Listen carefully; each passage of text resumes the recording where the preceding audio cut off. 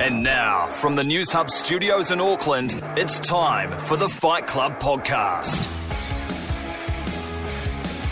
G'day guys, welcome to Fight Club. Brad Lewis here. We'll be joined very shortly by co-host Stephen Foote, who's about to board a plane in Melbourne as he heads back to New Zealand.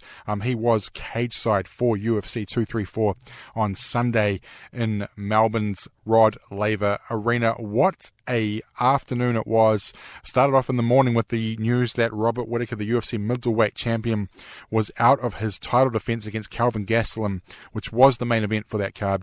Whittaker, suffering a hernia in his stomach, also had a collapsed bowel. He had surgery before the card even got underway. He did post on Instagram earlier today. He is doing okay. Look, there is I guess a tentative timeline of 6 to 8 weeks before he's able to get back in training. So maybe Footy might have a bit more news on this. Maybe they'll run that back with Kelvin Gastelum in May or June. That seems about right when you look at the landscape at the moment with his illness. But all the best to Robert Whittaker. A massive blow to that card, but his loss was Israel Adesanya and Anderson Silva's gain as they got the main event slot. So we'll chat to Footy very, very shortly about all the fallout from UFC 234. A shorter show today. We will be back here later in the week as we preview this weekend's massive card, the return of the former UFC heavyweight champion of the world, Cain Velasquez, taking on Francis Ngannou in the main event of UFC on ESPN. That's a pretty stacked card as well, so we'll jump into that later in the week on a bonus episode for you. But coming up next, we'll cross live to Melbourne Airport and have a chat to Stephen Foote via the wonderful, wonderful app that is Skype. The Fight Club podcast with Brad Lewis.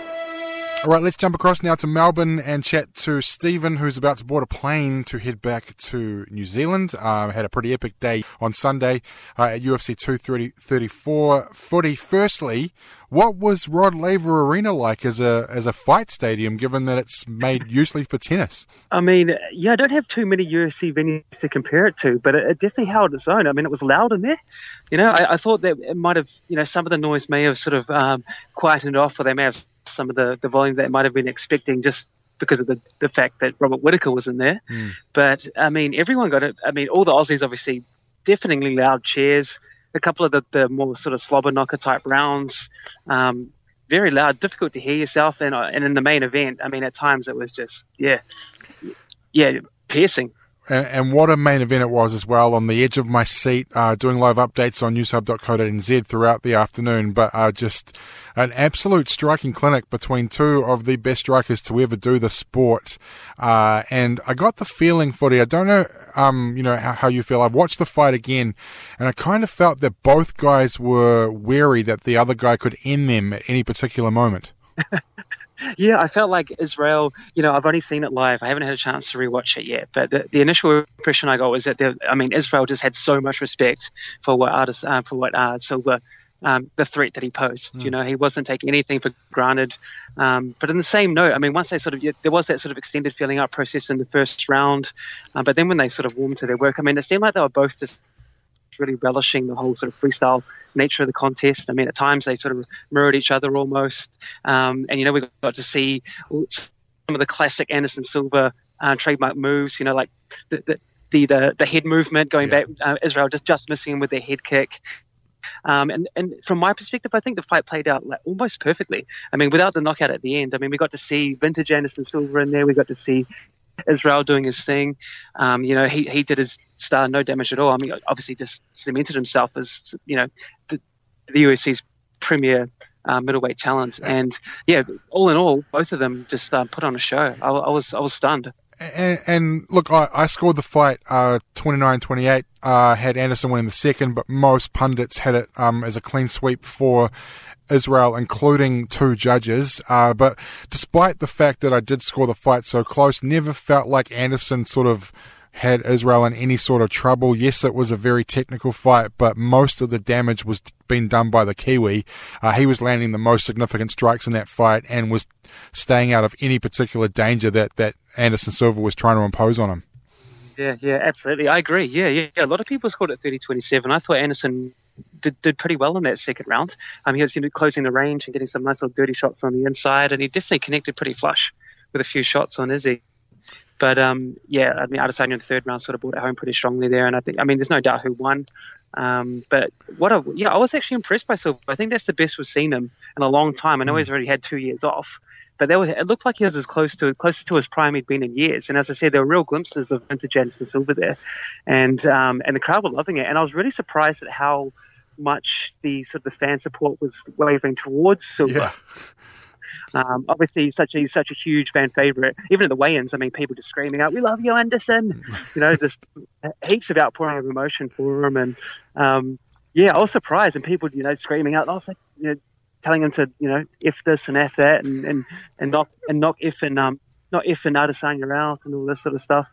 I would have expected a bit more support for the Kiwi, but in the end, it wasn't too much of a sway either way. I do feel like Anderson was comfortable because he knew that no takedown was coming, so he was able to sit, he was able to fight comfortably, and that kind of played into his hands a little bit. But as I said, I do think that it was a rather comfortable fight for Israel Adesanya, despite the fact that the threat was still there. I did troll around on social media and a few MMA websites earlier today, Footy, and a lot of sort of comment from fans around the world is that Israel's undeserving of his number one contender status. He hasn't beaten anybody. He's all hype. Look, I don't particularly buy into that. No one, you're only hype until you beat a guy for the title. I could list 50 fighters in the history of mixed martial arts that have been hype until they weren't hype. Like George St. Pierre comes to mind for one. Brock Lesnar's another one. I don't know what your thoughts are on that. I know Chris Weidman came out, and he wasn't derogatory towards Israel. He just said he thought that maybe he was a tad overrated. That may or may not be a fair comment. But certainly with the landscape of the middleweight division at the moment, Footy, with Jacare having lost recently, and he's lost to the champion viciously, and Gastelum as well. Weidman on the shelf, Rockhold going up to 205, Ramiro's lost to Whittaker twice. That there really is no one else in that contendership apart from Calvin Gastelum, who didn't get his fight yesterday. Exactly, and suddenly it's just very murky at the top there for the middleweight division. And judging by Adesanya's comments post-fight, he's more than happy to. He's adamant that the next fight is going to be for the title. He's not going to bide his time and fight someone else while Robert Whittaker recovers. But judging by what Dana's saying, they're looking to run that one back. That they think they're expecting 4 to 6 weeks recovery time for Whittaker. He confirmed there'll be no chance they'll be stripping Whittaker. We've heard these things before, I guess. So you can't read too much into, things can change pretty quickly. But I think they're going to give Gastelum his chance. He's travelled all the way over. He's done a lot. He's obviously put in his fight camp. Even as he said, he felt a bit of sympathy for Calvin. He said after hearing the news, and as a fighter, it was just sort of struck him right in the heart when he sort of found out in the old via the group message with his dad in the morning. But it was a really strange vibe because the previous 2 days, the weigh-ins, the open workouts and such. I wasn't at the open workouts, but the weigh-ins. And the press conference, there was such an awesome atmosphere amongst the Australians. You could tell they were getting amongst it. The Melburnians, infamous or famous for being so parochial when it comes to sports. And, they were vocal all week. So much love for Robert Whittaker. Every time he spoke at the pre-fight press conference, so much love. And I was just really bummed for them that they didn't actually get that Whittaker is, not even speaking on a selfish level where I really wanted to see that fight, but waking up to that was a little bit deflating, and coming into the arena that day was a little bit deflating, and I couldn't really tell how many people were going for refunds. I had a chat to a couple of people, asked them that they didn't consider taking a refund. Dana White would tell you that hardly anyone opted to go get a refund, and at the end of the day, the main event really delivered, but I couldn't help but think after that, I was just on a massive high after that fight. Me and Don Rowe from the spin-off were just sitting there kind of struggling to process the fact that there was Anderson Silva right there about to fight a New Zealander. It was just crazy, and just the way it all played out. We were just blown away. And then to think that, but there was just that little nagging thing in the back of your mind where you're like, oh man, imagine if there was Robert Whittaker versus Calvin Gastelum after this. 5 rounds of that to come. Where did he get that? Did he get that? Speak about how. he get that belt from the merch stand, the one that he was walking around with? He got it from Huey Cejudo. Cejudo gave it to him. That's hilarious. Yeah. Oh, there were like Calvin's a wanker chants going up the entire time, and mate, there were some classics coming up from the crowd. One of my favourites was during the Shane Young fight. There was a whole lot of bowling, Shane. Yep, coming around the wicket, Shane. I was a little ashamed. I'm referencing having been to 2 Australian UFC cards, the banter that goes on in the crowd in those quiet moments is as gold as it can get. There's some great calls. It was so funny. And, a lot of people spoke about how, this was the weakest pay-per-view card in a long time. Well, it was very top-heavy to begin with, but then you take Robert Whittaker off that card. Obviously, it's just, heavily diluted. And strange decision to bring that Vinyata right up to the co-main. Just bizarre. The female fight wasn't good, but the others really delivered, and the undercard was fantastic. Obviously, Shane Young and Kai Kara France, 2 really good contests there. Both very close fights, I thought. Yes. I thought Shane's could have been a split decision as well, and he was really wearing the pain of sort of the battle scars rather after that huge swollen eye. He wanted to go another 3 rounds. Shane, he's just like a bundle of energy. Hey, Freddie, you alluded to the Lando Vannata fight getting shifted to co-main event against the guy that I've never even heard of that was 6-4, and Vannata's obviously probably the next biggest name that was on that card in terms of recognition, so I kind of understand where the UFC was coming from, but discussing with my mates, we kind of felt that maybe the Jimmy Crute Sam Alvey fight could have been promoted to co-main event status, and when you got a showcase guy like Devontae Smith, who they wanted to showcase on this card, he could have easily stepped up into that main card role and maybe promoted Lando Vannata to the feature fight on the prelims card. Yeah, absolutely. I thought for sure they'd bring up one of those Australian fights. And I mean, when Crute came out, that was one of the loudest cheers of the evening. That was mental. And obviously the ref did him no favours on that sort of walk-off, or what sort of been a walk-off KO. That was a bit of a cluster F, and Dana White sort of didn't hold back and kind of savaged the ref afterwards. Terrible job, as he's wont to do. But yeah, it was deafening when Crute was out there, and it didn't go so well for the other Aussie on the card there, which Callan Potter coming in on late notice. Apparently a real veteran of the MMA scene over there. Apparently had a really brutal weight cut, and Jalen Turner, rangy, just destroyed him. Absolutely. Just savaged him. That liver, that kidney, he had him wobble with a knee in the first sort of 10 seconds, followed up with this brutal kick to the kidney, and then he just folded him. And Callan Potter it was an eerie silence after that one, because Potter had to be helped to his feet. He was wobbling for a long time. It took a long time for them to get him out of the octagon. And yeah, it was crazy. But one other thing about the Vinyata on the co-main event, just in the post-fight press conference, they bring them both out. First comes out Vinyata, he's sitting there. Anyone got any questions? And obviously John Morgan's got about 3 questions for every single fighter, so he chucks a couple up.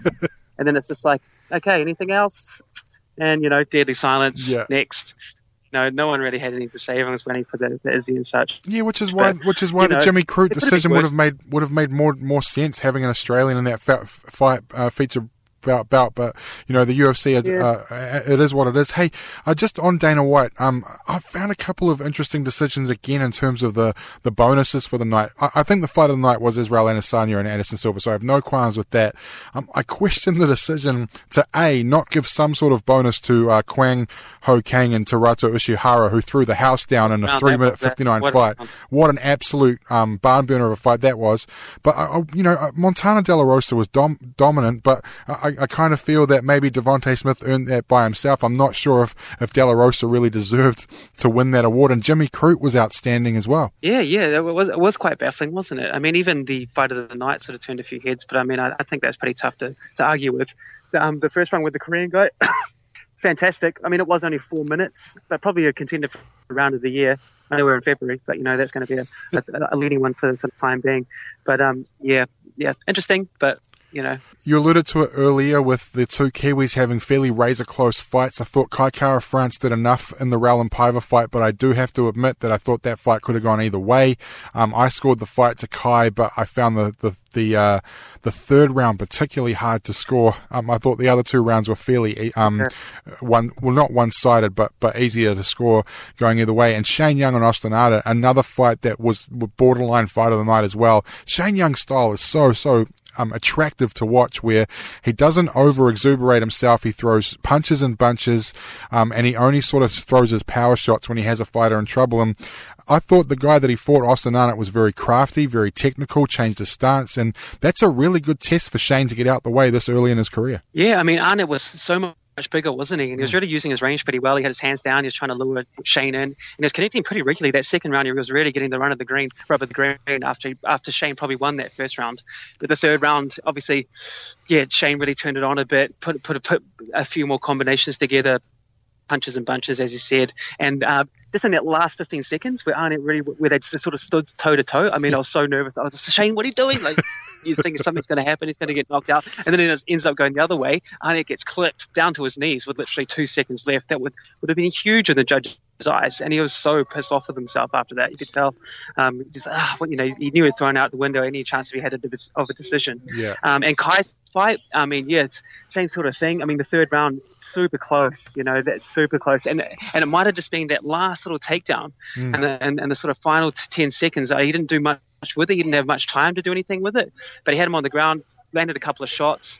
But I mean, who knows what would happen if Pivot had another 15 to 20 seconds to work with on that sort of top mounted guillotine at the end of the first round there. That was dangerous. But I feel like Kai was kind of throwing a bit of caution to the wind there, knowing that the round was about to die out. So, but you could see the relief and sort of ecstasy on his face when that decision was read out, and the crowd were on the edge of their feet too. No one really knew which way it was going to go. So, but yeah, got the result there for sure. He was pretty pleased, and a good result for Kai as well, beating a guy who has won, I think, 12 fights in a row, was 18-1. Just another step for Kai Kara-France on this journey to hopefully get into the mix at flyweight. I don't know, you probably had a chance to catch up with some of the CKB boys post-match. They must be pretty excited about going 3-0 on the night in Melbourne. Yeah, absolutely. Everyone talks about the team environment there. They were in the trenches working away, and they all sort of the rising tide lifts all the ships, and all the ships lifted, and they got the 3-0. And yeah, I mean the run just continues for the gym, doesn't it? And I mean, you bring in Volk's numbers to that. I think they're almost like 13-1 over the past 14 months or something ridiculous like that. Yeah. To think that Israel only made his debut a year ago. I think it was 364 days precisely. Yeah, 11th of February. Incredible. And so he's got 5 wins since then. Yeah, no. Wins, and he's on the cusp of a title shot. It's absolutely freaking mind-boggling, really. And long may it continue, man. I think there's some more guys waiting in the wings there. And yeah, I mean, as Kai said about Paiva was pretty game, and they say that division's kind of thin, but they've still got a bit of talent to work with there. And I mean, Paiva, he won like 12 straight fights or something. I think Kai ended a streak of 12 straight wins for him. So. It'll be interesting to see what sort of opponent Kai gets next. He'll definitely leap up the rankings a fair amount, you'd say. The same thing with Shane. Yeah, I asked Shane if there was anyone he had his designs on, and he was just happy to be back in there. You would have thought that the wing would have meant a lot more to him, given all the sort of the issues with his personal life and battling with a bit of depression after his fight in Singapore last year. Would have added a bit more sort of to that win, but he was just happy to get back in there. Like that in itself was a win to him. And obviously he had those really like heartfelt comments afterwards, which were so well received by the crowd. Massive Tihei Mori orders going out during the fight, and you saw his performance at the weigh-in there, like with the big pukana, and he was such a fan crowd favorite the entire few days that I was there, and people are really getting to warm to him. And I think the UFC is going to latch on and actually realize what they've got there in terms of a personality and style that can really breed for that division. Yeah, he's an absolute star. He's so charismatic. We kind of got that sense when we interviewed him a few weeks ago. Hey, before I let you go, Footy, I know you got to catch a plane. Potentially worst haircut of the year in MMA goes to Ricky Simon. Would you agree with that? Amazing. I think Michael Bisping tweeted something like, is Joe Dirt fighting? But yes. He mounted the cage right in front of me, got a good pick of it too. Looked resplendent in the blue light. It was awful. How can he take himself seriously? and he looks to be an extremely exciting fighter. That fight was off the hook. I thought it was a great fight. Yeah, that was great. But dude, man, like he makes Clay Guida look clean cut. Hey, mate. Yeah, I mean, this is MMA. We've seen some shockers, haven't we? And I mean, some of the fan experience that I've had over the last 2 days have just been absolutely hilarious. At the Q&As, multiple. There's a Q&A after the weigh-ins where Donald Cerrone was present, multiple people just challenging him, when are you going to come drink some piss of the Australians? We'll show you how to drink. We'll drink under the table. Someone challenged him, said he'd drink him under the table. Told him to bring it on, mother effer. One other guy sort of went up there with 2 massive rum and cokes, screamed for him to come down and drink some piss with the Australians, quote unquote, and then just smashed both of the rum and cokes while the entire crowd went nuts and just spilling it all over his fronts. And it was really cool. It was just a really good fan experience. They're mad for it over here, man. Yeah. I mean, I was really surprised with the interest. Even this morning in the papers, I thought maybe it would be a bit more buried in the back section. But once you get the AFL out of the way, which is always going to be number one around here, you're right into the Adesanya stuff, and definitely a lot of interest. I was impressed with how popular it is. All right, Footy. Well, we'll catch up again later in the week. Big card coming up this weekend, so we'll have a chat about that. Francis Ngannou against the returning Cain Velasquez. That should be a ripper of a fight later on, or this coming weekend. So travel safe, mate. We've got to have a few in a row, don't we? There's a few more pay-per-views in a row. Yeah, we've got some exciting, from now till, some really good stuff coming up in the pipeline, so to speak, with the UFC. But I hope you had a good time, Footy. Thank you so much for having a chat to me, and travel safe. Of course, mate. Of course, it was unbelievable, and looking forward to getting back home. Let's get into it another week. The Fight Club Podcast with Brad Lewis and Stephen Foote. Thanks very much to Footy. Myself and Stephen will catch you guys again later on in the week, just a couple of days' time. Francis Ngannou, Cain Velasquez, UFC on ESPN, the return of the former UFC heavyweight champion from a 2-year absence, approaching 3 years. And Cain Velasquez, he has been on the shelf, and he is main eventing that UFC on ESPN card against the brutal Francis Ngannou, who's looking for a second straight knockout win over a wrestler after dispatching Curtis Blades late last year. That is a pretty stacked card, so plenty to chomp into on UFC on ESPN with Footy in a couple of days' time. Thank you so much for listening. I really hope you enjoyed the UFC on Sunday out of Melbourne. Look, it wasn't the most stacked card I've ever seen, but the fighters certainly delivered. A couple of outstanding performances there. Of course, the Kiwis going 3-0. Shane Young getting the win over Austin Arnett. Kai Kara France, a tough fight, but got the W against Roland Paiva. And Israel Adesanya booking his UFC middleweight title fight with a win over Anderson Silva. He's happy to sit on that shelf and wait for Robert Whittaker and Calvin Gastelum to run it back. And hopefully, I guess Israel Adesanya could be looking at a middleweight title fight somewhere later in 2019. Thank you very much to the band Undercut for the intro and outro music.